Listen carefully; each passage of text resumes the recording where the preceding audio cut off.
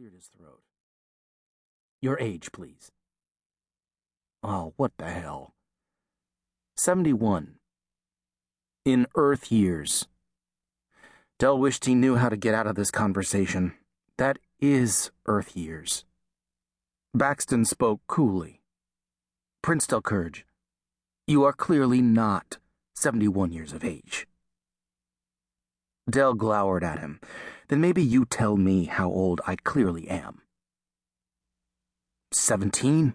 Baxton's look suggested he thought Del was some defiant punk. Fine, Del said, have it your way. I'm 17. Baxton glanced at the hollows floating around him.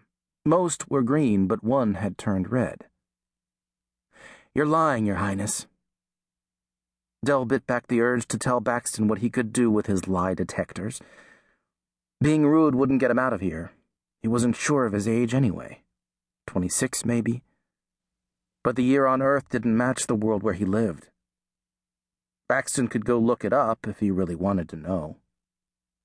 Del just said, I'm older than I look. The hollow above the table turned green. The Major regarded him curiously. Have you had age-delaying treatments? Not really. Del laughed to cover his unease. They say youth is curable. I guess in my case, it isn't. Baxton gave him a sour look. He tapped the table, and a new hollow formed in the air, the image of a serpent curled around a staff. What Del had learned was a symbol of medicine here. When Baxton flicked his finger through the staff, words appeared below it on the table. He read for a moment, then said, According to this, you have good genes, good health care, and good cell repair nanomeds that delay your aging. He looked up at Del. But don't your nanomeds get outdated? Del shrugged. My doctor, every few years, he update them. I am scheduled for update a month ago. Dryly, he added, but I not get the update. It seems here I am, on Earth, instead of home. We could do it, Baxton offered, looking helpful, which was about as convincing as a wolf trying to look cuddly. Right. Del saw their game now. This business about needing his name and age was a ploy in their endless search for excuses to analyze him. During his 4 weeks here, they had constantly tried to convince him that he should submit to their medical exams. His refusal stymied them, for they walked a fine edge between holding him captive and honoring him as a royal guest. They didn't want to look as if they were forcing him to do anything against his will. Del didn't want their doctors to touch him. So far, no one had hurt him, but he had no idea what they intended, or if they would ever let him go, really go. Not just the few brief trips off the base they had so far allowed him with a guard. He said only, I update them when I go home. Baxton skipped his hand through a hollow hovering above the table.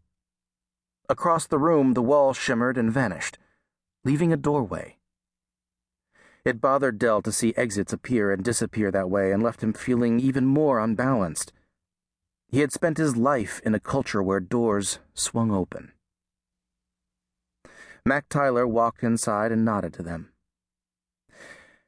Good afternoon, Your Highness, Major Baxton. A bit more than average height, with a lean build, Mac had regular features, hazel eyes, and brown hair. Although he came across as unassuming, it didn't fool Del. Mac's low-key exterior masked the intellect of a sharp negotiator. Baxton nodded to the older man. Good to see you, Mac. He didn't look the least surprised, and Del suspected he had signaled Mac when he brushed the table. Del always felt on guard here, and it exhausted him, especially because these people were older, more experienced, and savvier than him in just about every damn thing on their world. Mac pulled out a chair and settled his lanky frame at the table. I'm going to pick up some pizza, he told Del. Would you like to come? Del had absolutely no desire to eat the Earth delicacy known as pizza. Mac and Baxton were probably doing what people here called good cop, bad cop.